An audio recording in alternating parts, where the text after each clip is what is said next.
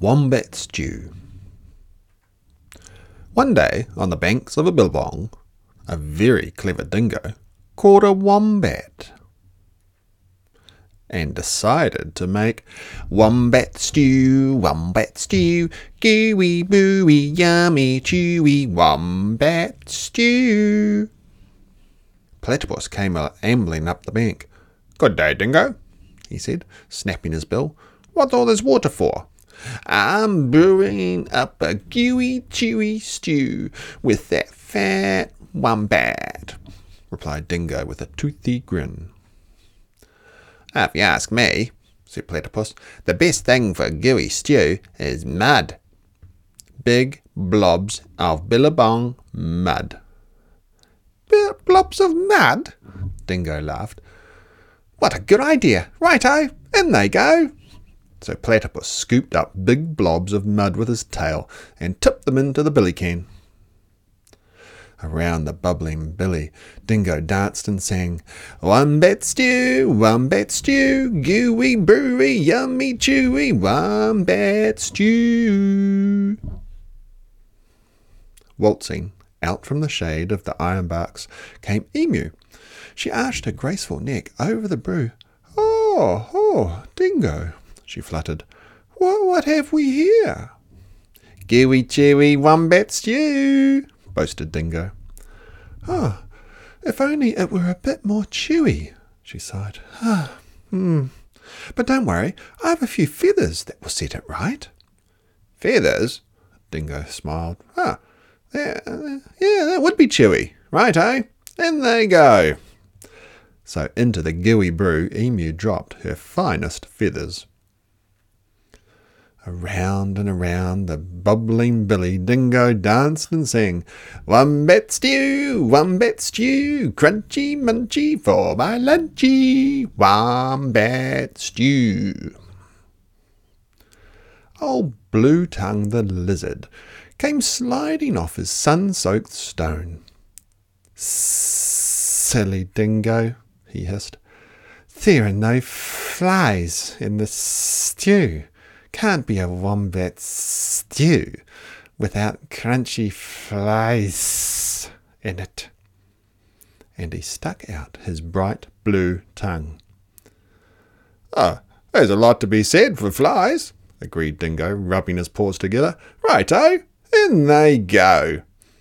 So Lizard snapped 100 flies from the air with his long tongue and flipped them into the gooey, chewy stew. Around and around and around the bubbling billy Dingo danced and sang, wombat stew, crunchy munchy for my lunchy, wombat stew." Up through the red dust popped Echidna. "Wait a bit, not so fast," he bristled, shaking the red dust from his quills. "Now I've been listening to all this advice, and take it from me, for a munchy stew you need slugs and bugs and creepy crawlies." Dingo wagged his tail. Why, I should have thought of that. Righto, in they go." So Echidna dug up all sorts of creepy crawlies and dropped them into the gooey, chewy, crunchy stew. The very clever Dingo stirred and stirred, all the while singing, wombat stew, hot and spicy, oh so nicey, wombat stew." Just then, the sleepy-eyed koala climbed down the scribbly gum tree. "Look here," he yawned. "Any bush cook knows you can't make a spicy stew without gum nuts." "Leave it to a koala to think of gum nuts." Dingo laughed and licked his whiskers. "Righto, in they go." And into the gooey, chewy, crunchy, munchy stew Koala shook lots and lots of gum nuts. "Aha!" cried Dingo.